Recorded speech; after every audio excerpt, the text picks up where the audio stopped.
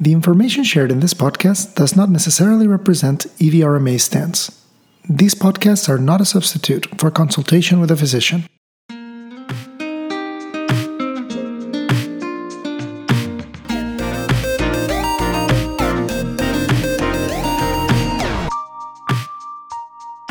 Hi, welcome to Fertilipod, a podcast by EVRMA.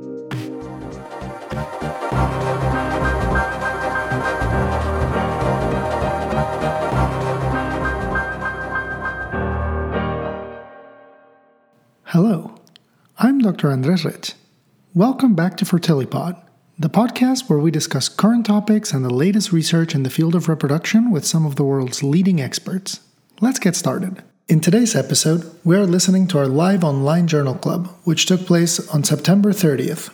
Here it is. Welcome to EVRMA Global's first live online journal club. My name is Emre Seli. I am the Chief Scientific Officer of EVRMA Global and a professor at Yale School of Medicine. EVRMA Global distinguishes itself by allocating a large portion of its resources to research and innovation, and we focus our research on translational studies. Our aim is to have a positive impact on our patients' outcomes.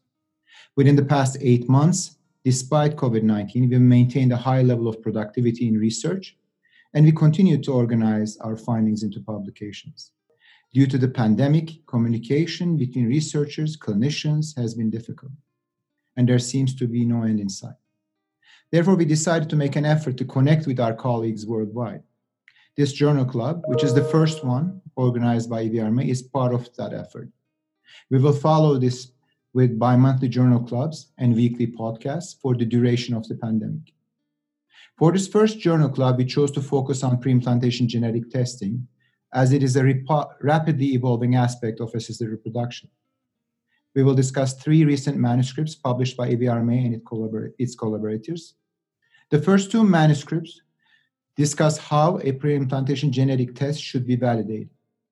The third manuscript takes a completely different approach.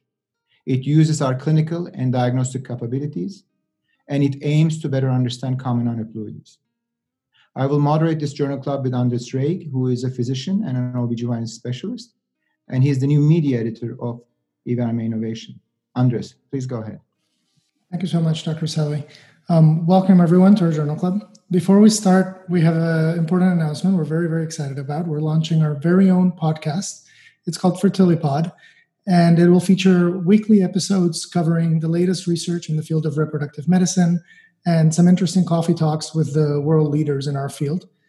If you can't stay with us for the full event today, or if you know somebody who couldn't join us and wanted to listen, this journal club will actually be available as a podcast episode starting tomorrow. Just look up Fertilipod or EVRMA on Apple Podcasts, Spotify, wherever you get your podcasts. Now, during the next hour, our panelists are going to present and discuss 3 recent and very interesting publications, as Dr. Seli outlined, and they're all related to the field of genetics and in particular of pregestational genetic testing. We've invited to cover this 5 very distinguished guests for this event. We have Dr. Richard Scott, who's the co-founder and CEO of EVRMA Global and a professor at Thomas Jefferson University. Dr. Juan Garcia Velasco, director at EV Madrid and professor at Juan Carlos University. We have Dr. Dagan Wells, who's the director of Juno Genetics, a state-of-the-art lab specializing in genetic tests and related to infertility treatments and pregnancy. He's also an associate professor at the University of Oxford. We have Dr. Marta Shabazi, who's the group leader at the MRC Lab of Molecular Biology in Cambridge University. And Dr. Julia Kim, who's currently a 3rd-year fellow at the RMA New Jersey Thomas Jefferson University REI program. Thank you all for joining us today, especially those of you who are in Europe, and it's way past midnight over there already. The way this will work is basically we'll have each paper be presented first, and then we'll have that be discussed by 2 of our experts. And then after that, we'll have time to answer some of the questions from our audience. If you, as an audience member, have any questions, you can send them through the little Q&A button on the bottom of the screen. And we will look at those questions and we'll try to answer as many as we can after each paper presentation. With that being said, let's get started. Our first paper is going to be presented by Dr. Scott. It's titled Key Metrics and Processes for Validating Embryo Diagnostics, and it was published in Fertility and Sterility in July 2020. Dr. Scott, thanks for joining us. Well, thank you very much. This is from my perspective anyway, an interesting article because it's an opinion. It's a compilation of ideas that have been shared by many people around the world for many years to help us deal with a chronic issue, which is how do we really discuss or present IVF or ART outcomes in a way that makes it very reproducible, very unspinnable, not subjective, so that we can actually get a genuine, accurate idea of how we're doing as a profession and whether or not a given approach to treatment actually produces good outcomes. I think that most of us would acknowledge that just an enormous amount of effort has gone into producing SART and the CDC reports, the league tables in various countries, and they have all the common noble goal of talking about outcomes. If you go down this road, if you attempt to conceive through ART, how likely are you to conceive? And while this was relatively simple when SART was born in the 1980s, the reality is today it's complicated because there's embryo banking and there's elective freezing and there's delayed transfers for a variety of reasons. And there's also had been a tendency to have us as clinical scientists, probably everyone listening to this podcast, be very interested in things like fertilization rates and development rates to day 3 and blastulation rates and et cetera, when in fact most patients don't come to us and say, I'd really like to know what my 2PN conversion rate is or what my blastulation rate is. They want to know whether or not they're going to deliver. And so I worked with Kate Fisher, and we really tried to simplify all the different things that were out there into something that would be concrete and reproducible and would be beyond any subjective interpretation, just would be the same everywhere. And so we really had three important metrics that we thought were the foundation, and then possibly a fourth one worth tagging on. The first one is, do you get to transfer? And in the past, SART and others have divided this in. Do you get canceled? Do you go to retrieval? And is there anything to transfer? And potentially it could be different for low stems and mini stems and all those things. And the reality is all of those distinctions may be important to us clinically, but not to the patient. Anything you put in a summary table, of course, you will always interpret in the context of an individual patient's outcomes. Certainly somebody who has a normal follicle count and a good AMH and a low FSH, you're going to counsel differently than someone of the exact same age who has none of those things. And so in an effort to simplify it, you take all comers. Do you get something to transfer? And there will be a dropout rate because some will get canceled. Obviously, it'll change with age groups. And some will have all their embryos arrest or maybe failed FERT and nothing available to even culture. And others will be aneuploid. If you're doing PGTA, you're going to have higher implantation rates because you've selected euploids. That's been demonstrated many times. But interestingly enough, you may also have fewer people getting transfers. So you have to have some way of, in fairness, you have to have some way of accounting for that within the system. And one very simple way to do it is if you're in your age group, you'd break them down by age groups. What's the probability if you start down this road that you're going to get to transfer? So that's index 1. It's a finite number. It's calculated by saying the number of people who had an embryo to transfer divided by the number of people who started treatment, and that's it. So not subjective, easily interpreted, and easily interpreted by our patients. The second parameter, I think, is by far and away the most important, and the one that might cause the most concern from colleagues, which is sustained implantation rate. And so sustained implantation rate means if you transfer the embryo, remember that's where we got to through parameter 1. Now we have an embryo, we're going to transfer it. What's the probability that it delivers? I don't really care about positive pregnancy tests, and I don't think our patients care very much about them. And even clinical pregnancies, and we'll have some data in the second talk to talk about how often those occur and our losses, are devastating to the patient and not helpful. So we shouldn't be getting credit for those. We shouldn't be representing those as outcomes that are favorable. when in fact, for the patients, unfortunately, they are not favorable. And so how do you do that? You talk about the percentage of embryos that are transferred who are delivered as a baby, a live-born infant. This also takes away the game of doing multiple embryo transfers, right? So if you put one back and get one baby, it's 100%. If you put two back and get one baby, it's 50%. And so for patients who want, or centers who want to do multiple embryo transfers, you can easily calculate what the outcomes will be. And there are great data to demonstrate that the first and second embryo essentially have the same implantation rate. If you want to know the any delivery rate, calculate the failure rate, multiply the two, if it's 1 in 9 fail, I'm just making that up, 1 in 3 fail, then if you put two back, it's going to be 1 in 9 fail.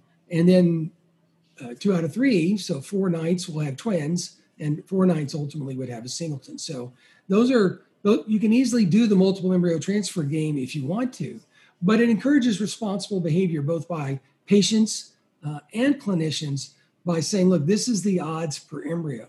And if you want to know what the quality of a program is, or more important, we're doing scientific studies, comparing two culture systems, comparing two medias, incubating systems, whatever. This is the way to control for the fact that multiple embryo transfer really seriously confounds the data. The third very simple endpoint is the availability of supernumerary embryos that are deemed of high enough quality to be frozen for cryopreserved for future use, if not for transfer in the first cycle. And so obviously if you had program A that has a 30-year-old or a 35-year-old with 12 eggs, and program B with a 35-year-old 12 eggs, and one gets 5 usable blasts on average and one gets 1 usable blast on average, they're not the same. And the clinical opportunity to that patient is not the same. And so while no one's guaranteeing that what is in fact the mean or the median, depending on the distribution here, is going to occur for every patient, it does give them an overall sense of the efficiency and the ultimate ability to grade their opportunity to not only conceive in that cycle, but potentially build families in future cycles. People come to us all the time when they're 38 or 40 or 42 and want 3 kids, and they want to know how many embryos to put away and how many cycles it's going to take to gather on those embryos on average. What's average, what's kind of a 95% confidence interval. So you can have all those data, but the key is just parameter 3. How many supernumerary embryos do you get per cycle? So that's all very simple. I will close quickly and try to stay within my time by saying that in today's world, it's also important that we be responsible in how we get pregnancies. If you put 2 back and get a singleton, your risk for low birth weight and very low birth weight is different than if you put 1 back and get a singleton. It's just as if you reduce a pregnancy much later, the difference is actually quite substantial. So the point is that sometimes we do things. Sometimes we transfer embryos into endometria that are thin or suboptimal.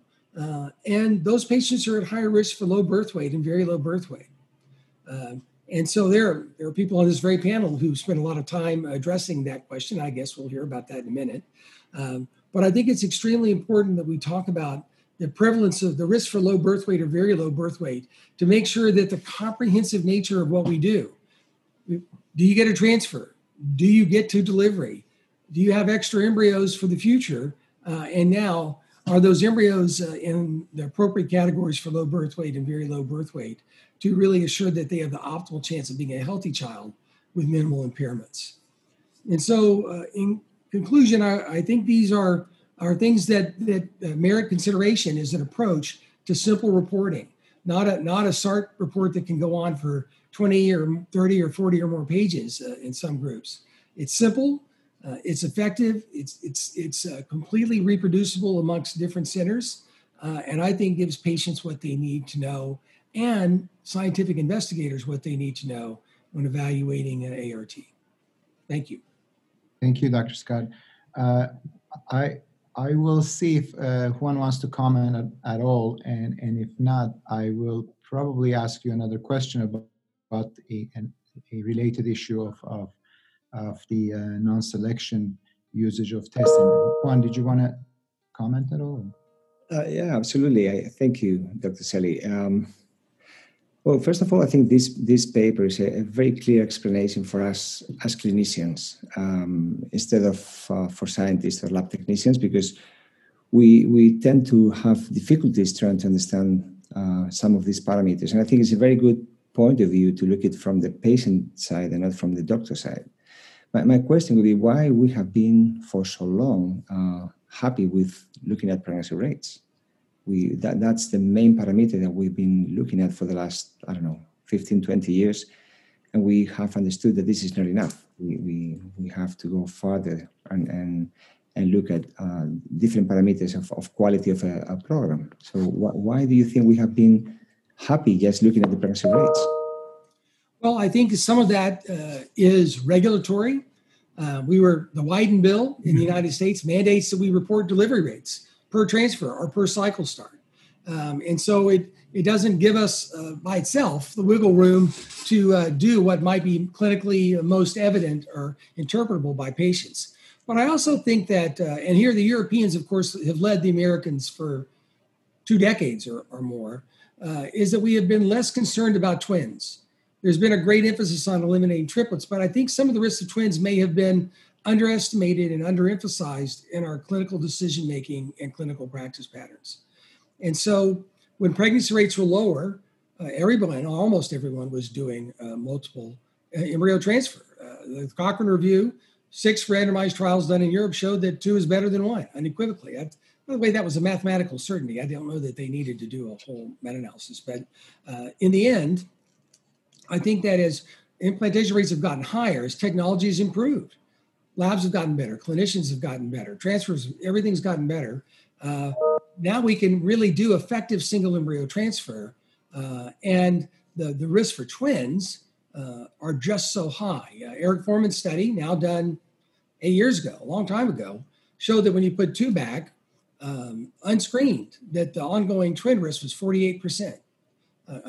That wasn't true in 1987 when I began my fellowship. It was 2%.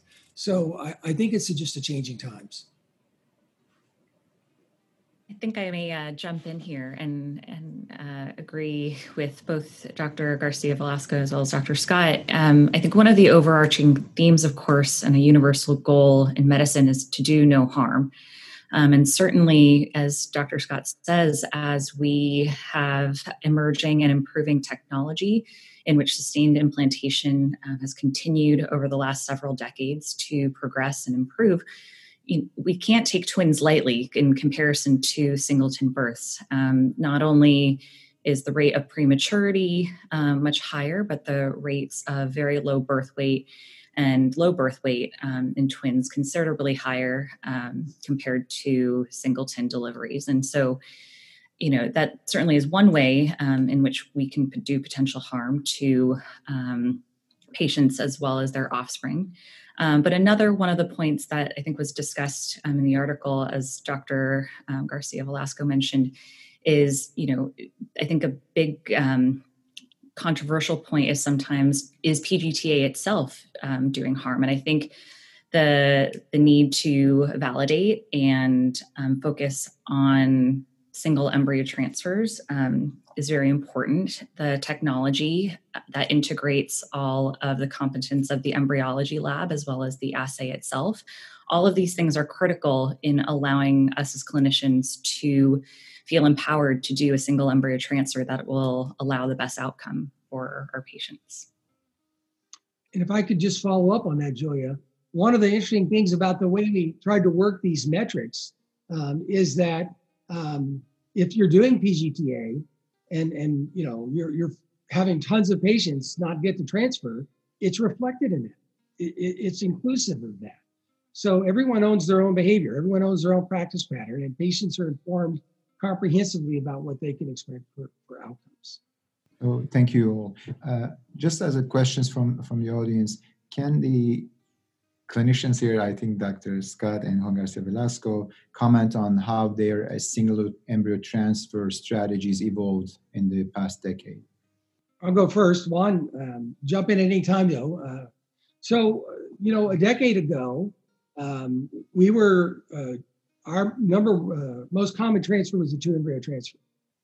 We averaged just under 2 embryos transferred. We did relatively few 3 embryo transfers by 2 years ago, but the substantial majority were 2 embryo transfers. And as outcomes improved, as PGT really became refined, and it has, it's had an evolution like almost all technologies, and it's better now than it was 20 or 25 years ago. And the impact is more reliable and more favorable. What we saw is that our multiple rates were insane. And I'm not picking on anyone else other than my own program and my own practice. The twin risks were just crazy. And so we started doing more and more single embryo transfers. And as patients, as we had data, and as we compelled our staff, compelling the nurses and the rest of the staff, very important, realized that we could get outcomes in the 60s for people under the age of 42 and under, maybe about 60 for the 42-year-olds, closer to 70 for the 35 and under crowd. They were very comfortable in telling patients, don't put too bad. The twin risk is 50% or more, and you're 6 times the risk of cerebral palsy and twice the risk of neonatal death and a substantial higher risk for divorce in the couple. And you start rattling these things off because it's not just medical risks. Patients became comfortable. And in the last year or so now, we do 100% single embryo transfer. I fully agree with you, Dr. Scott. And I think for those of us who have been in IVF for quite a few years now, we have seen how we have reduced gradually the number of embryos to be transferred and have increased the outcome. And at least for us in Europe, we have benefited from 2 issues. First of all was participating in randomized controlled trials that per protocol, you had to transfer 1 embryo at a time. And secondly was PGT-A. And I think the first group of people to convince was the clinicians. Clinicians were hard to move from 2 to 1 embryos to transfer because they have this feeling that it could be better, because when we have the patient pregnant, then we send them to the obstetrician, we don't follow the pregnancies, but then we realized that the outcome was not as good as we expected. And then the next was to convince the couples to be sure and convince and trust that 1 embryo at a time would be the best thing to do. So you can have as many kids as you want, but 1 at a time would be the best idea. So it has been a transition, but for the last few years, I think the most convincing tool has been PGT-A and looking at the outcome, not at pregnancy rates, as you mentioned before, but at the live birth rate. Wonderful. I just also want to add something that, we will come to that maybe later on with the 3rd trial, but as you know, at least the NIH-funded studies in the United States, because they cannot really work on embryo biology itself, and human embryo biology, have generally focused on the potential adverse effects of IVF. And there are a number of really large studies that are funded by the NIH studying how IVF might hurt people, but many of those adverse outcomes are related to multiple embryo transfers, etc., which are less relevant today. So it's kind of that science is coming behind what is really actually happening day to day in IVF practice. If I can add just one other comment, Imre, and kind of today's world of looking back, I don't think we need to indict people who are doing 2 embryo transfers or 3 embryo transfers. You go to the 1980s, 4 embryo transfers. Because at the time, implantation rates were so low, that was essential to get our patients any realistic chance of having a baby. And I think we should really think of this as more of a victory lap, a celebration that the aggregate, knowing when to freeze embryos, and Ernesto Bosch's work on progesterone, so many other things have shown us a pathway now that really empowers effective single embryo transfer, and that's just exciting. If I may, there's a comment that I would like to read from the audience. It's slightly longer, but it's relevant because it relates to our daily struggle with the patient. So the participant says, the patient would like to deliver a healthy baby regardless of normal or low birth weight. SCT does not satisfy all patient groups, especially those with miscarriage history. Can you convince the patient to go for SET and give them insurance for effective pregnancy and healthy delivery? I'm happy to tackle that, although Dr. Kim can also jump in, who's got some expertise in this area. So no one said PGT-A diagnoses every single problem that might go on with a pregnancy or a child. And for anyone to presuppose that any diagnostic test in a fetus or an embryo or a whole person walking the streets, it's some diagnostic will tell you comprehensively about all of their aspects of their health for their life is unrealistic. And I would love to have that test. Oh my goodness, wouldn't we all? I think it's impractical for people with recurrent loss. Dr. Kim has recently done a large study and shown that you can reduce the miscarriage risk by about 75%. And so does it get rid of all of them? No, because not all of them are related to aneuploidy, but many are.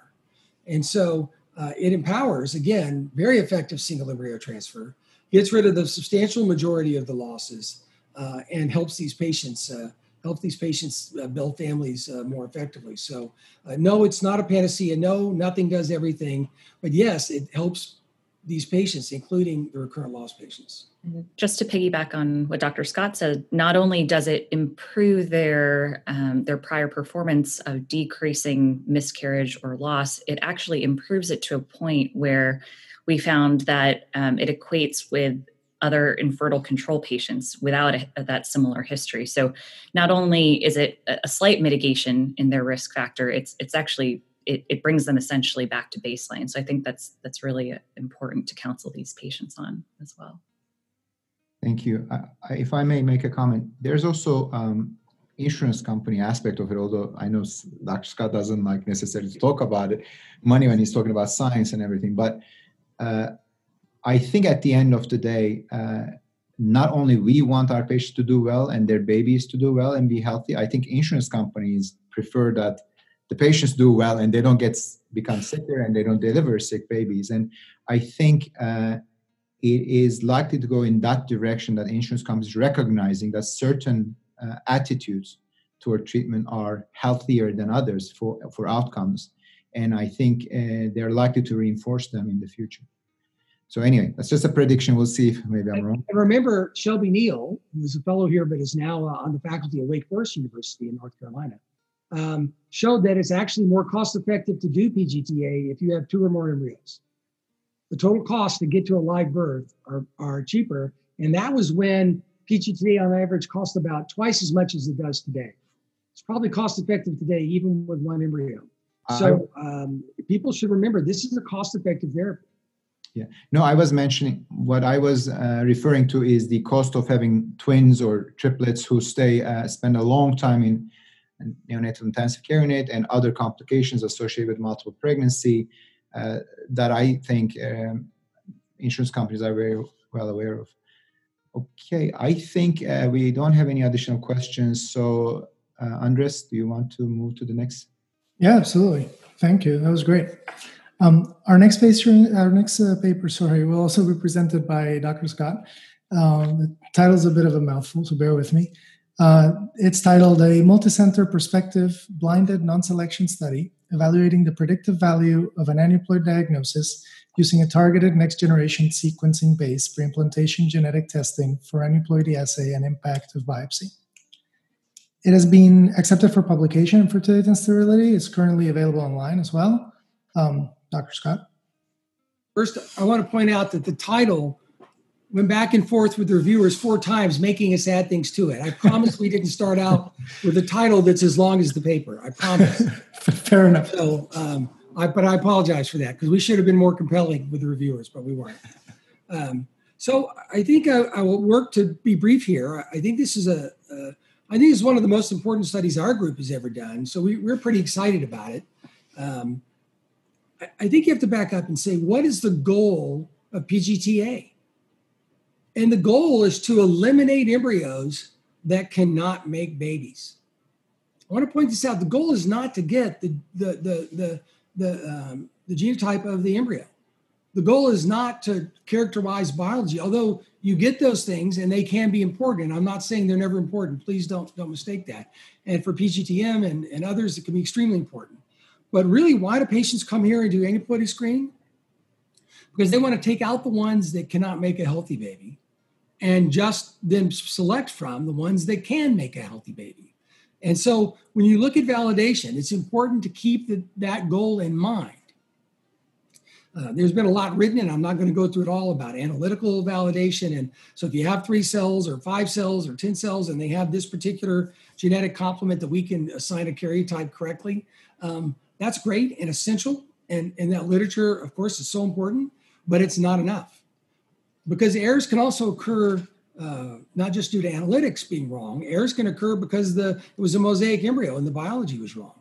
And while I believe it's quite rare, there's still some potential for self-correction. And so if you really want to demonstrate safety and efficacy, which both the FDA and the European agencies have said is a standard for diagnostics, right? Safety and efficacy, then you've got to prove that if you're taking an embryo out of the pool, that it would not be capable of making a healthy baby. That cannot be measured in an analytical laboratory. And that cannot be measured by comparing 2 assays to each other. It can only be measured by putting an embryo, by biopsying an embryo, at least in today's world, and then putting it back, seeing whether it made a baby or made a miscarriage or whatever happens to that embryo, and then analyzing the result, and then analyzing the sample and say, hey, we said this embryo was aneuploid. Did it implant and make a healthy baby? Because that means we would have thrown it out incorrectly. And that speaks enormously to safety and efficacy. As scientists, we love randomized controlled trials, right? We just live for them. But you can't, a randomized controlled trial, because it only transfers normals, provides no data about the risk of of discarding a reproductively competent embryo. So it must be measured directly. And that can only be done through a non-selection study. And so I want to, that's the most important part of what I'll say. I'll run through the numbers for you real quick now, and I think they're very interesting. And part of that risk, of course, is the risk of biopsy, but I'll come to that at the very end. The paper has the standard style flow diagram that goes through where they came from. Very briefly, patients actually came from 2 studies. Marie Werner did a randomized trial, but every time we tried to consent someone, they wanted just to do PGT. So we didn't recruit as many patients as we would have liked for that study. But there was one arm that was the blinded arm, the non-selection arm. So even though we abandoned that study a few years ago, we took those patients and then we did a complete just non-selection study. Patients got free cycles, which helped us with recruitment. And we were able to come up with this group of 402 patients because 14 had withdrawn of the original 443, and 27 went through their culture and had nothing to transfer, about 6%, which is about normal in our laboratory. And not a high number, but a real number. Of those 402 patients, we had 484 transfers because they let everyone have up to 2. And we treated that as a panel variable, and you can control for that so it doesn't confound the statistics. But this is really an observational paper anyway, right? We're not comparing groups, but you can create confidence intervals around them. We did some comparisons, as you'll see in the impactor biopsy part. So what do we find? There were 312 of the embryos completely blinded at the time of transfer, whose analytical result was eventually euploid. And of those 312, 202 delivered, 65%. It's just what we expect. It's kind of a typical for cross-sectional all ages PGT result. And so we were not surprised by that, but it kind of confirms this is a routine clinical setting. There were 102 embryos, 102, that's enormous, embryos that were labeled as had a whole chromosomal aneuploidy. And of those, 0 delivered. 102 transfers, and we'll go through the losses for them in just a moment, but no deliveries. And that wasn't due to us terminating. That was nature. And so the predictive value of an aneuploid result was 100%. So all this concern that 30% of competent embryos are being thrown out, and high quality science done with soccer balls probably are not going to be valid in this setting. And this is a direct measurement. And the only way to refute it is to bring other direct measurements, which we would all certainly welcome. Obviously, it's different for every assay, and this only deals with the data from this analytical platform. But the reality is an aneuploid result predicts incompetent embryos. There were no live births. 3.5% of the embryos that were transferred, 16 were mosaic. Interesting, 69% of those delivered, 68.8%. And so we have become increasingly convinced, as of others, that mosaics are really safe to transfer, and we transfer them with impunity in our program. Even though that's a small N, we have much larger Ns from other things, and that'll be a topic of a future paper. But across the board, we're not too worried about that. 8% or a little under 9% were segmentals, 39 transfers, and only 31% of those delivered. Clearly, segmentals bring a biologic burden. Many of these are mosaic. It may depend on how much of the embryo is abnormal or where it's abnormal. We don't know. But certainly, segmentals can be transferred. We had no ongoing abnormal gestations in the group, but the overall success rates are lower. And so when you put all that together, what it really tells you is that if you have whole chromosomal aneuploidy and your assay works and you have these types of data, you can be very confident in telling a patient to discard that embryo because it's not going to lead to live birth of a healthy infant.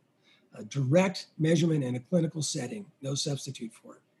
I also want to point out just an interesting side question that came out of this, which is, of the 102 aneuploids, how many implanted? How many had positive pregnancy tests? I had been told my whole career and told my fellows and told countless patients, well, we're not doing PGTA if they're not, but the aneuploids just don't implant. Monosomies virtually never and blah, blah, blah. Guess what? 40.4% of aneuploid embryos implanted. And 24% had clinical pregnancies. They had a gestational sac and a yolk sac at least. They didn't always get to heartbeat. And so that's an additional burden of time and expense and emotion for the patient who becomes pregnant and has a loss. And it's not, 1 or 2%. 40% of our patients had some implantation be evident. I'll close in the last moments here by just addressing the question of, is biopsy safe? And so one of the interesting things about doing a non-selection study is if you take the whole population, no analytical result at all, it's exactly the same population as people not doing PGTA. It differs only by the fact that those embryos were biopsied, right? So if you take the whole population, everyone lumped together, it's just like matched controls, where everyone's lumped together because there's no PGTA being done functionally in either group. And what we found is that the sustained implantation rate in the study group was 47.9%, and in the matched controls was 45.8%. Those are equivalent, which means, by the way, that the biopsy did not harm the embryos. So again, there's been just a great deal of accusation even. It's almost histrionic from a very limited number of people, not most, about this great adverse impact to biopsy. And I have to tell you, this is a multi-center study. We saw no evidence of it. And so I think that at this time, could you say that it couldn't be done wrong, that it couldn't be harmful somewhere? Anything we do can be done wrong. You can do a transfer wrong. There's so many things. So I wouldn't say that, but in the hands of competent embryologists, and I firmly believe that the vast majority of embryologists are quite competent, so this is not a rare event, that trophectoderm biopsy can be done very safely and without any diminution in the probability of that embryo leading to a healthy delivery. So I'll stop right there with that. Non-selection studies are essential. Aneuploid embryos don't make babies. We're not throwing out anything that's competent, and biopsy is safe. Thank you, Dr. Scott. Dr. Wells, Dr. Garcia Velasco, the floor is yours for discussion. As before, obviously, feel free to comment on each other. Sure thing. Thank you. Well, I've been aware that this study was going on for some time, and it's been one of the ones that I've been most eagerly awaiting the data from. And I think it's not an exaggeration to say that this is a landmark study in our field. There's many things I like about it. Maybe the title isn't one of them, but what I do like about the title is that it really tells you straight away, you don't even have to read the abstract, why this is a good trial. It's multi-center, it's prospective, it's blinded, it's a non-selection study, which, as Dr. Scott mentioned, it's the only kind of study that actually has the design that can tell you about the impact of the transfer of an aneuploid embryo, what happens to that. A randomized controlled trial, which of course we all uphold as being a sort of guiding light for any kind of medical intervention, just cannot give you that information. So we can't stress that enough, really.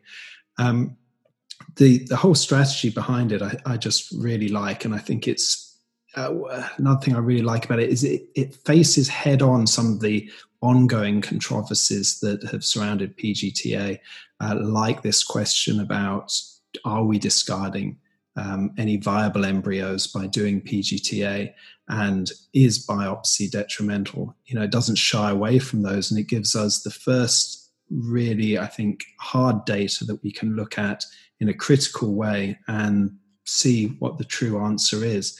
I think based on the results that it shows, there's little question really that PGTA, or at least this particular PGTA platform, is the most powerful embryo selection tool that we have at our disposal at the moment.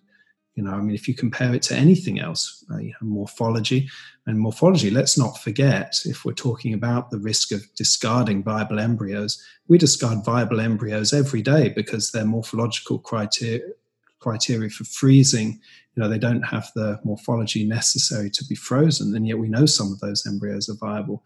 So probably far more are wasted that way, and certainly they're not helping. It doesn't help to pick out the most viable ones in quite as dramatic way as this. So while you can never say that a methodology like this is perfect, and we have certainly seen a radical evolution of PGTA methods over time, I think this is the most powerful methodology we have for embryo selection right now. And of course, that means that if we want to do things like single embryo transfer, this is going to be an exceptionally useful tool for realizing that without having any kind of negative impact on the overall pregnancy rate. Not to forget, of course, as well, that the IVF patients have to undergo this emotional roller coaster of the treatment, and really they want to get off that roller coaster as soon as possible, ideally while avoiding as many loops that it might throw at you as possible. And so the sort of additional benefits of fewer transfers, faster time to pregnancy, and although this study may not have been powered to show it statistically, certainly a strong indication of reduced miscarriage rates and likely fewer aneuploid pregnancies. It all feels very positive to me. So I think the key take-home messages that I've taken from this study is that real reassurance about not wasting viable embryos, but also the importance of validation.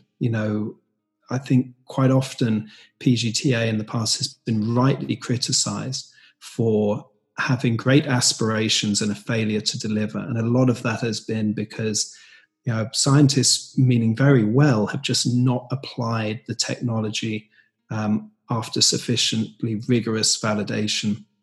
So we have to say that although this PGTA strategy seems to be delivering from everything that this study shows, this is just one PGTA platform. And we have to be careful about extrapolating this to all the PGT methodologies that are out there, because they differ significantly.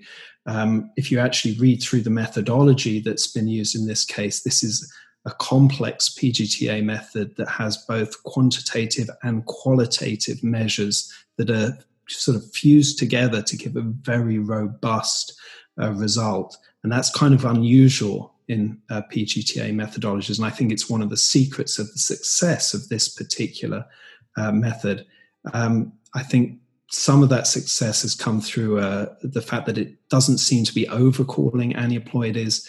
And also the key thing, of course, is this question about mosaics. First of all, you mustn't be overcalling them, but also you must be considering them for transfer. And that was probably one of the principal failings of the STAR study, which was published last year. I think, I won't take up any more time, but I congratulate the authors of that study. I think it's a very important study. My comments go in the same direction as Dr. Wells, because basically this paper answers two of the main questions that we all get as clinicians and we get from patients on a daily basis.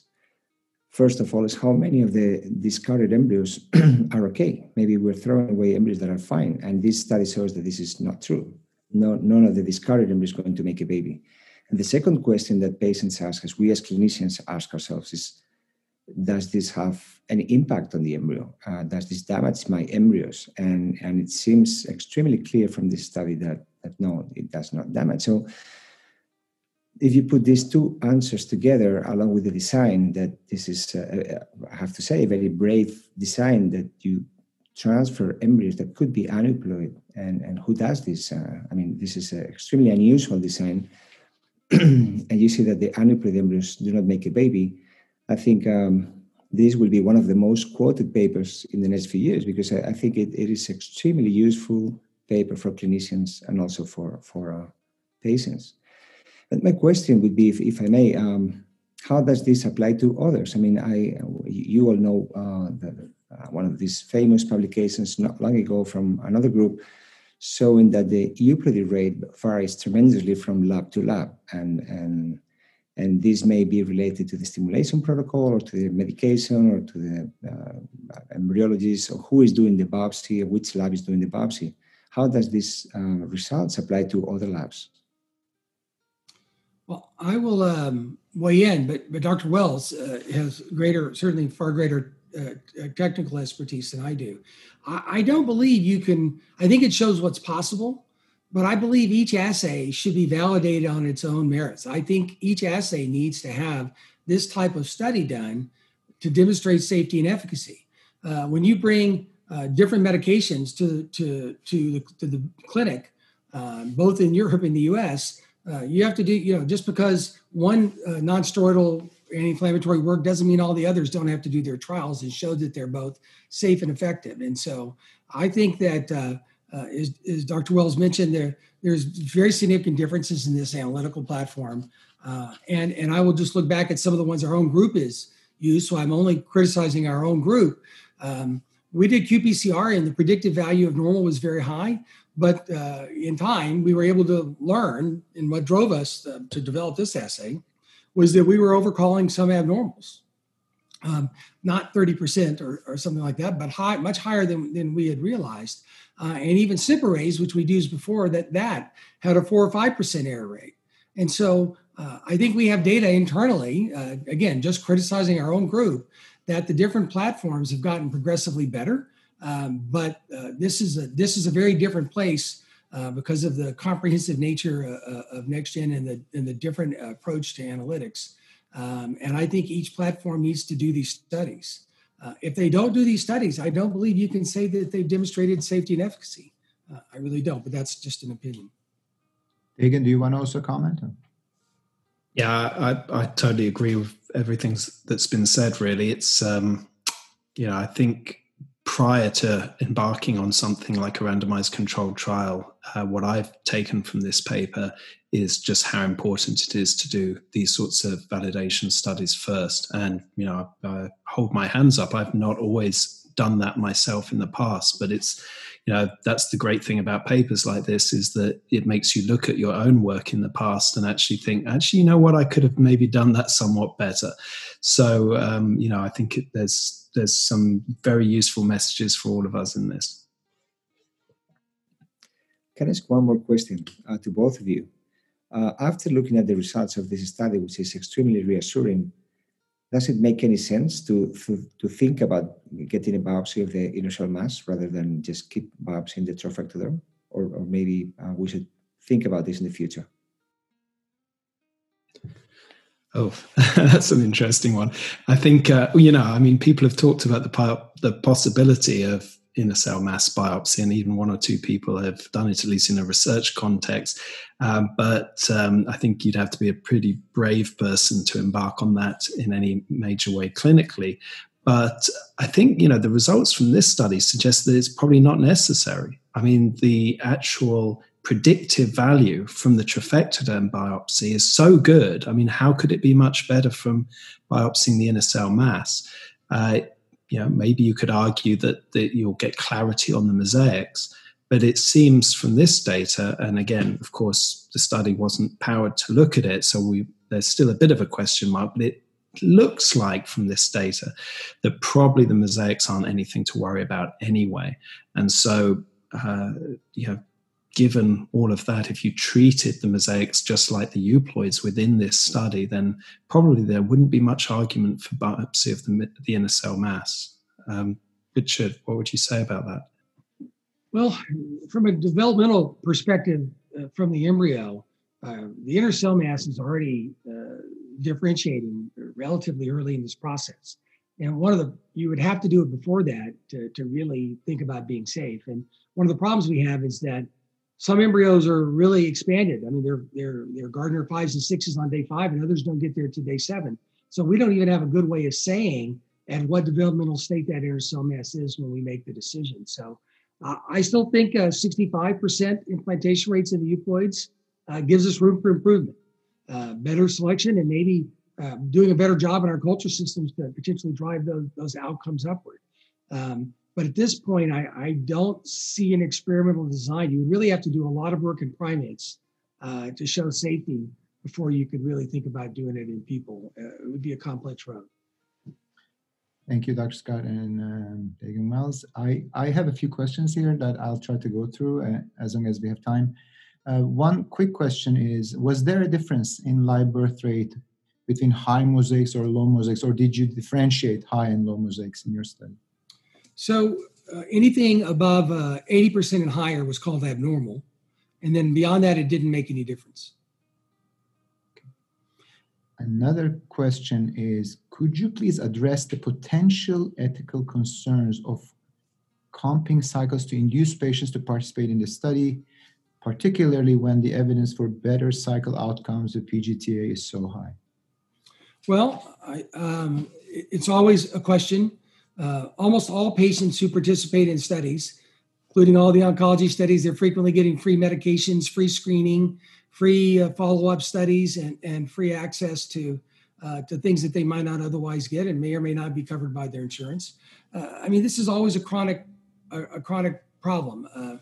So yes, I think it would be fair to say that when you're providing free care to patients, that's some level of inducement. And also, I would say, yes, it's the standard of care in virtually every field of medicine. And what we do, though, is we monitor for safety very, very carefully. The outcomes are varied. We detect that and we stop the study. And in this particular study, we because of the we had a prior randomized trial, a paired analysis showing safety of biopsy. We really felt the worst they could do is get exactly what they would do if they cycled without PGT. So we were not terribly worried about harming the patient. The worst we could do is what they were going to do anyway. And so in that sense, we feel like we helped some people gain access to care. We answered an important scientific question, and we don't believe the risk for harm was measurable. Thank you, Dr. Scott. I have one more question that I want to share. It's a little long. For the pregnancies after the transfer of embryos with segmental aneuploidy, was there any pre or postnatal testing performed to confirm normal ploidy status? All patients were advised to consider antenatal testing, and some did, but some didn't across that board.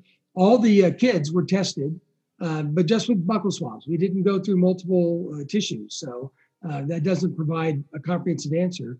But the buccal swabs we did on all the newborns were completely normal. We had no evidence in those. And so I understand that's a limited glance, but you can't do a lot of very invasive things to young babies that's otherwise healthy and doing well. The parents are aware that the embryo had some segmental abnormalities and that the phenotypes are normal thus far. I think that in a few years, we'll go back and revisit and see whether or not there's any evidence of developmental issues amongst our segmentals, not just from this study, but from our population as a whole. But so far, it all looks good. I have one other comment that I want to share with you. I think it's an important comment, although it doesn't directly relate to the study. It's important to address it. The participant states that there are studies where incompetent embryos with one form of aneuploid or another and high-level mosaics earmarked for discarding have been shown to self-correct. That's a statement by the participant on chorionic villus sampling analysis after transfer, and a good proportion of these result in healthy live occurs. So there's one assumption in this statement, but I think it's important to hear what you would say, because I am assuming there are other people who think the same way. It's a very important question, and I'm happy for everyone to weigh in. I think it just shows the difference between the analytical platforms. I think what it shows is whatever tests they were using at that time does not have a great predictive value amongst their abnormal results. That's a big red flag and says proceed with caution. I think they should go back to that laboratory and say, where's your non-selection study? And they should expect one. They should expect those data to become available. I can only point to my own clinic, qPCR and SNP arrays. They were far from perfect. And I don't believe this assay will be perfect. Sooner or later, there'll be a failure. But I think it's an exceedingly low rate. Whereas before it was kind of mid-single digits. And so I think what they have demonstrated is that assay has problems. And I think there's an opportunity to do better. It does not mean that PGTA can't be very valuable to patients and is not a big part of our future. Dr. Wells, do you want to comment? I've not got too much more to add to that, really. I think that the likelihood is that when you see something like that, it's more to do with the inaccuracies of the assay than a true biological phenomenon. I don't really like the term self-correction anyway, because it seems to imply an almost sort of conscious or a mechanistic drive to correct, whereas I think the reality is that when you do see an apparent correction, with very rare exceptions, this was actually a mosaic embryo where the normal cells just have a preferential growth advantage, or perhaps the aneuploid ones are more likely to undergo apoptosis at later stages, has been shown in the mouse, for example. I think the actual conversion of a meiotic trisomy or monosomy into a normal embryo, we know it can happen because we very rarely see uniparental disomies, but it's an extremely uncommon event and not very relevant in terms of what we see in the clinic. Perfect. Thank you. And as before we move to the next one, I also want to comment. I think PGTA is a kind of contentious subject, and we have some of the leaders in the field in this meeting. But for the audience and for everyone else, I would urge them to, rather than just listening to people just comment on other people's papers, you should just ask the question and see what is the best mechanism to answer the question. Here we review this paper where the non-selection is the best method to answer the question in hand. That's our statement, or the speaker's statement. And then if self-correction is a concern, there could be mechanistic designs that can answer. Then people should come up with that, and maybe it can be tested. And it has been done in certain mouse models, but that can be discussed. So either way, it's very, very important for us to just stick to the data and study design rather than, getting lost in personal opinions about unproven things that may or may not be happening. Anyway, Andres, do you want to move to the next one? Absolutely. Thank you. The last paper for the night is going to be presented by Dr. Shahbazi. The paper is titled Developmental Potential of Aneuploid Human Embryos Cultured Beyond Implantation.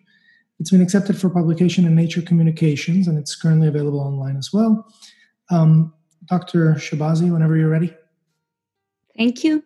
Yeah, I'm really glad to present today our latest study on the development of aneuploid human embryos beyond implantation. And before I start, I would like to say that this was a fantastic collaboration between IVI, RMA, and the laboratory of Magdalena Zernicka-Getz in the University of Cambridge. So basically, as you all know, aneuploid is one of the major limitations of human reproduction. Approximately 50% of in vitro fertilized human embryos are aneuploid.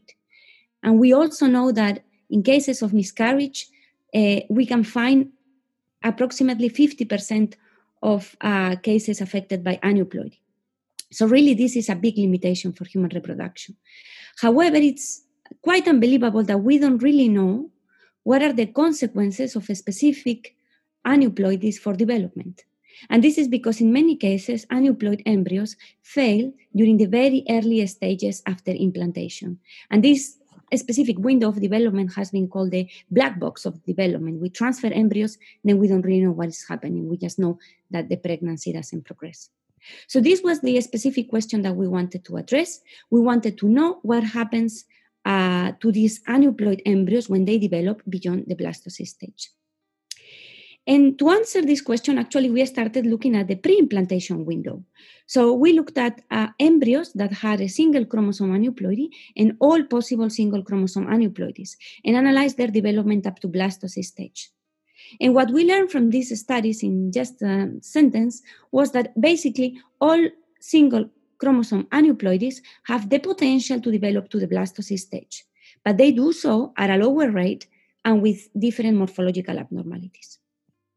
So knowing this, we thought, okay, now let's move to the next step in development, the early post-implantation window. And we were in a perfect position to address this question because in 2016, we developed a method that allows human embryos to develop in vitro in the laboratory beyond the blastocyst stage through those early post-implantation stages. And this happens in the absence of any maternal tissues. So we have seen that the human embryos have these self-organizing capabilities that allow them to continue developing without the need to implant in the maternal uterus. And I'm happy to talk more about this system during the questions. So using the system, we had now a fantastic opportunity to take aneuploid embryos and culture them beyond the blastocyst stage. And for this first study, we focus on the day 9 of development. So first we had to select the specific aneuploidies. We couldn't just look at all of them. And we decided to go for those that were very common. They were present in high frequency in blastocysts. And we also wanted to look at aneuploidies that were representative of different pregnancy outcomes. So we focused on trisomy 21, which would be, of course, viable, trisomy 15, which normally leads to first trimester miscarriage, and the embryos show different kinds of abnormalities. Trisomy 16, which also leads to first trimester miscarriage, but the phenotype is more severe. In most cases, you would find an empty sac. And then monosomy 21, which is very detrimental for development. It would lead to very early pregnancy loss. In most of the cases, these embryos wouldn't even be found. So then we took these embryos, we cultured them up to day 9, and using immunofluorescent techniques, we analyzed them, and we looked at the morphology and the different cell types that were present. And one of the things that was very quickly apparent was the fact that monosomy 21 embryos were arresting very early in development. So approximately 50% of them were already arrested by day 9.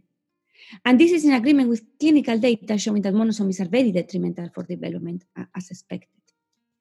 However, there was something surprising in the data. So as I said, approximately 50% of those monosomy 21 embryos would arrest by day 9, but there was a proportion of approximately 20 to 30% of monosomy 21 embryos in which the inner cell mass developed quite well, but the trophectoderm showed a hypoproliferation defect. Those cells were not proliferating as we would expect. And we thought this is quite surprising. As I said, monosomies are very detrimental, so how come inner cell mass cells are proliferating so well? And this is when we had a hypothesis that maybe these few cases of monosomy 21 embryos that were developing apparently normal were mosaics. So to test this hypothesis, what we decided to do was to take those day 9 monosomy 21 embryos that we had analyzed by immunofluorescent techniques, we cut them into different pieces, and we resequenced those pieces using next generation sequencing. And what we observed in a case of a monosomy 21 embryo that arrested at day 9, we could validate that actually all of those pieces were monosomy 21. However, when we look at one of those monosomy 21 embryos that developed with a well-developed and proliferating inner cell mass, what we observed was that there were both euploid cells and monosomy 21 cells. So basically, that embryo was diagnosed as monosomy 21 at the blastocyst stage. We then found at day 9 that it was a mosaic of euploid and monosomy 21 cells. And from our study, we analyzed a total of 27 embryos, and we found 3 non-concordant cases. And I'm happy to discuss them also later during the questions. So now, what about the trisomies? I've talked quite a lot about the monosomies. So as I said, we looked at trisomy 21, trisomy 15, and trisomy 16. We couldn't see any major abnormalities in trisomy 21 and trisomy 15. And again, this would be in agreement with the clinical data. However, for trisomy 16, what we detected was that a hyperproliferation defect of the trophoblast. Again, trophoblast cells were not proliferating as they were supposed to do. And the inner cell mass tissue was developing very well. So now, how could we explain this? And we really wanted to go deep into this question and understand from the molecular point of view the reason for this phenotype. And here the hypothesis was different. Our hypothesis was that there was probably a gene in chromosome 16 that was expressed at higher levels in these embryos, and this was leading to the defect in the trophoblast. So we were looking at potential genes that could mediate this phenotype, and we decided to focus on a gene. It's called E-cadherin, and this gene mediates cell-cell interaction. So it's kind of like a glue that puts two cells together and mediates cell-cell addition between the cells.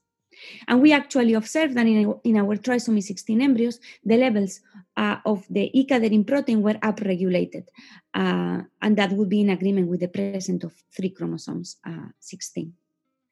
So now, could it be that the phenotype we are observing is due to the increased levels of E-cadherin? We thought that could be the case because E-cadherin has been shown to control proliferation and cell fate decisions in other systems. So to really test that functionally, we had to move to a stem cell-based model.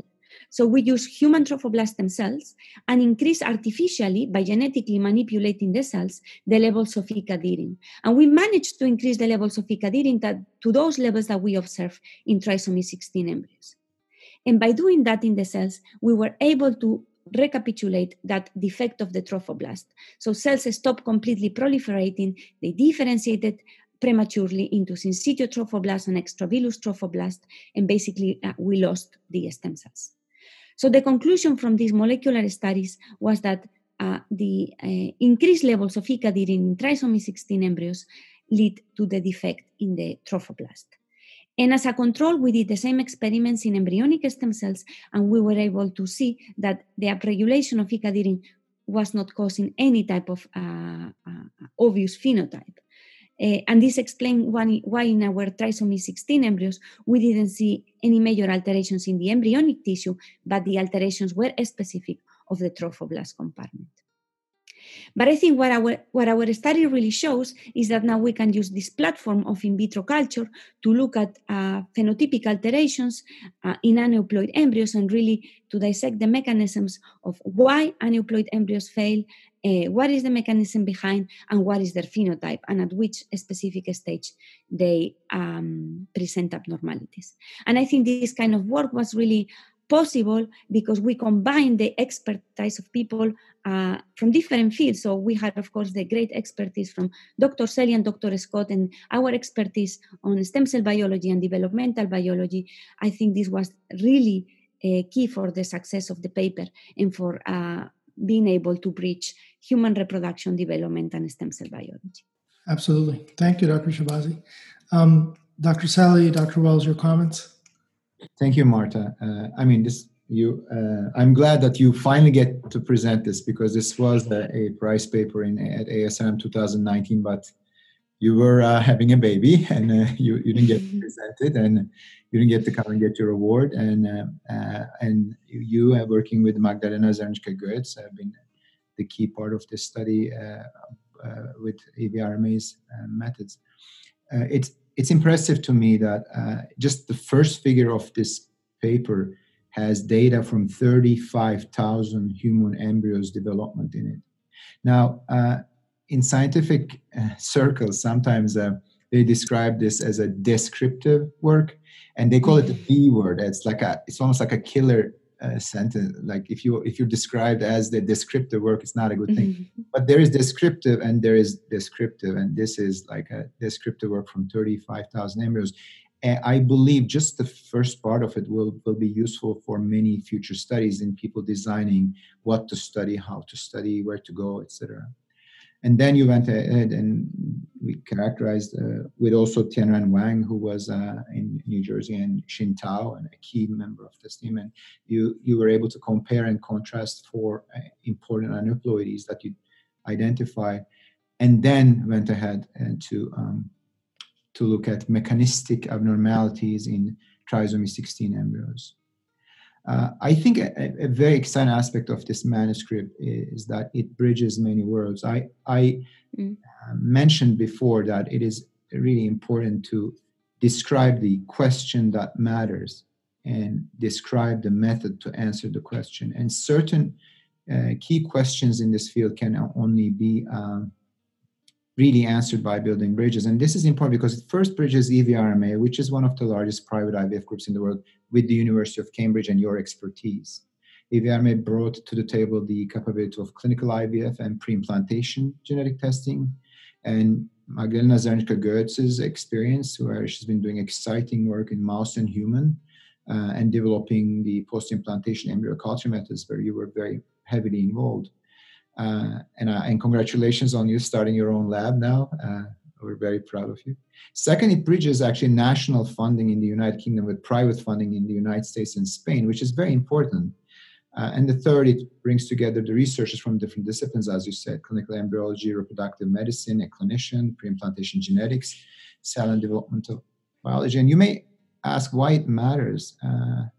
Because it matters because aneuploidy and its biological and clinical implications are very complex matters, and true progress requires such collaboration.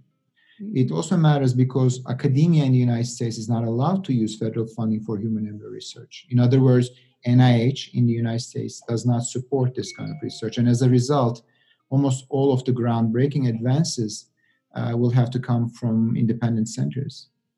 Now, continuing with the idea of building bridges, I think there is the aspect of stem cell confirmation and stem cell progression of this kind of work. And I know you had some frustrations during the study and afterwards about trophoblast stem cells and aneuploid stem cell lines, etc. Can you tell us where that field stands, trophoblast stem cells, because they're key to really testing hypotheses that you may generate from your work. Yeah, absolutely.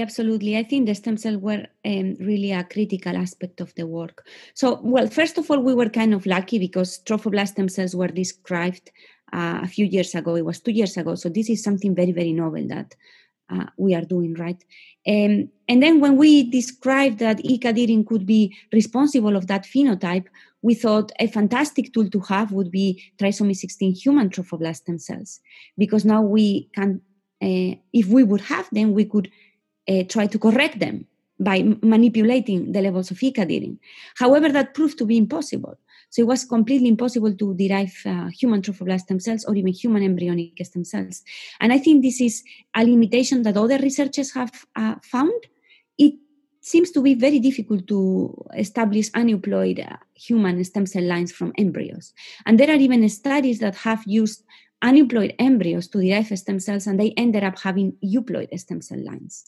Probably because during the culture, if there is any originally euploid line in the embryo, those cells will proliferate more than the aneuploid, and eventually aneuploid cells will die and the euploid will take over in the culture. And actually, going back to what was discussed before in the previous paper, in all these studies, it has been shown that it's not a matter of correction, but a matter of selection. So euploid cells tend to win in when you are trying to establish those stem cell lines. So yeah, this is very difficult, and I think it's a limitation for the field, because if we would have those aneuploid stem cell lines, we could really try to correct them and do more mechanistic studies. Dagan, did you want to comment? Oh, well, only in as much as to congratulate you all on the study. I think it's a wonderful study. It's nice to see the sort of interface of clinical and also basic biology coming together there in what is, as Marta said, a real multidisciplinary study. So it's a really attractive study from many aspects. It's nice to see the generation of this hypothesis about the role of E-cadherin. And for us who've studied aneuploidy in embryos for many years, it's always been a question of, what is the ultimate fate? Okay, we might know or guess what the final fate is some way down the line, but how do they get there? How does implantation fail, or how does an early miscarriage occur, and what's the underlying mechanisms going on? It was interesting to see this hypoproliferation of some of these aneuploid cells in the trophectoderm. I mean, personally, I always imagined the trophectoderm to be a more permissive tissue as far as aneuploidy went. I don't know, Marta, whether that was any kind of surprise to you to see that actually aneuploidy seemed to be more detrimental in a sense in that tissue. Also given the work in the mouse previously from Magdalena's group, showing the higher levels of apoptosis in the epiblast compared to the trophectoderm.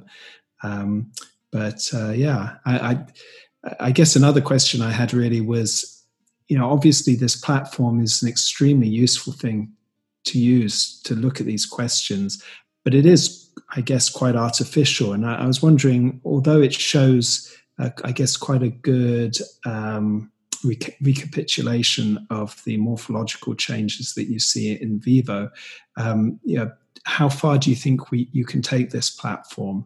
Does it have limitations, do you think? Yeah, so first to answer the first question about the specific phenotype of the trophoblast, we were very surprised. And actually, I'm going to link this to the second question. I think at the beginning, we were worried that maybe we may see some kind of artifact that is not going to happen in vivo.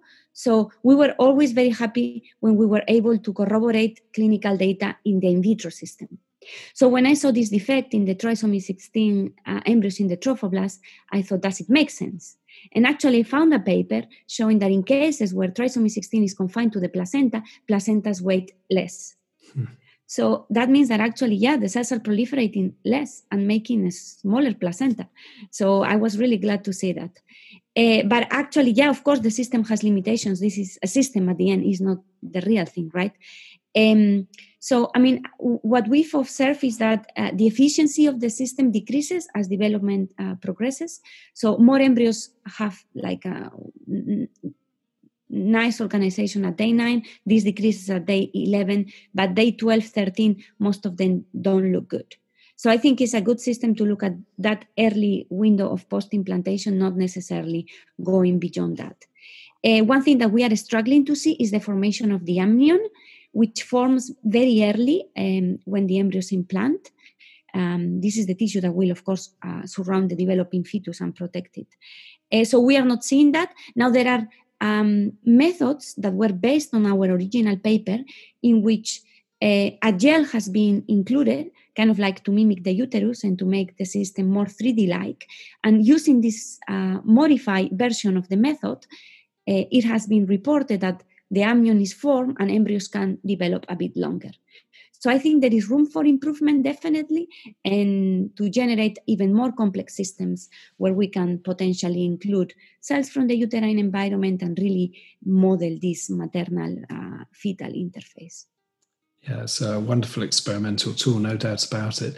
I guess in terms of the 3 discordant embryos you got, where they had a PGTA result suggesting an aneuploidy, and then later on you found something a little different. I guess an important thing to note is that one of those embryos doesn't suggest an incorrect PGTA result, but it's clearly mosaic with a mitotic non-disjunction, having a mixture of trisomy and monosomy of the same chromosome, so still fully abnormal. I guess also, I don't know if you'd agree, but I imagine the experimental design would also tend to, in a way, purify the embryo samples towards those that are more likely to be mosaic, since those that are fully abnormal are less likely to ever get to the point where you get to look at them. And so in a way, any few that are mosaic are more likely to be amongst your final set you look at. Yeah, you are absolutely right. And this is something that I didn't mention during the presentation. We had a very strict criteria.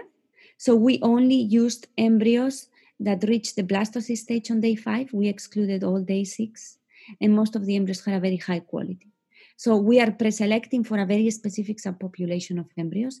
And as you said, because our criteria is so stringent, we are probably increasing the chances that there would be mosaics.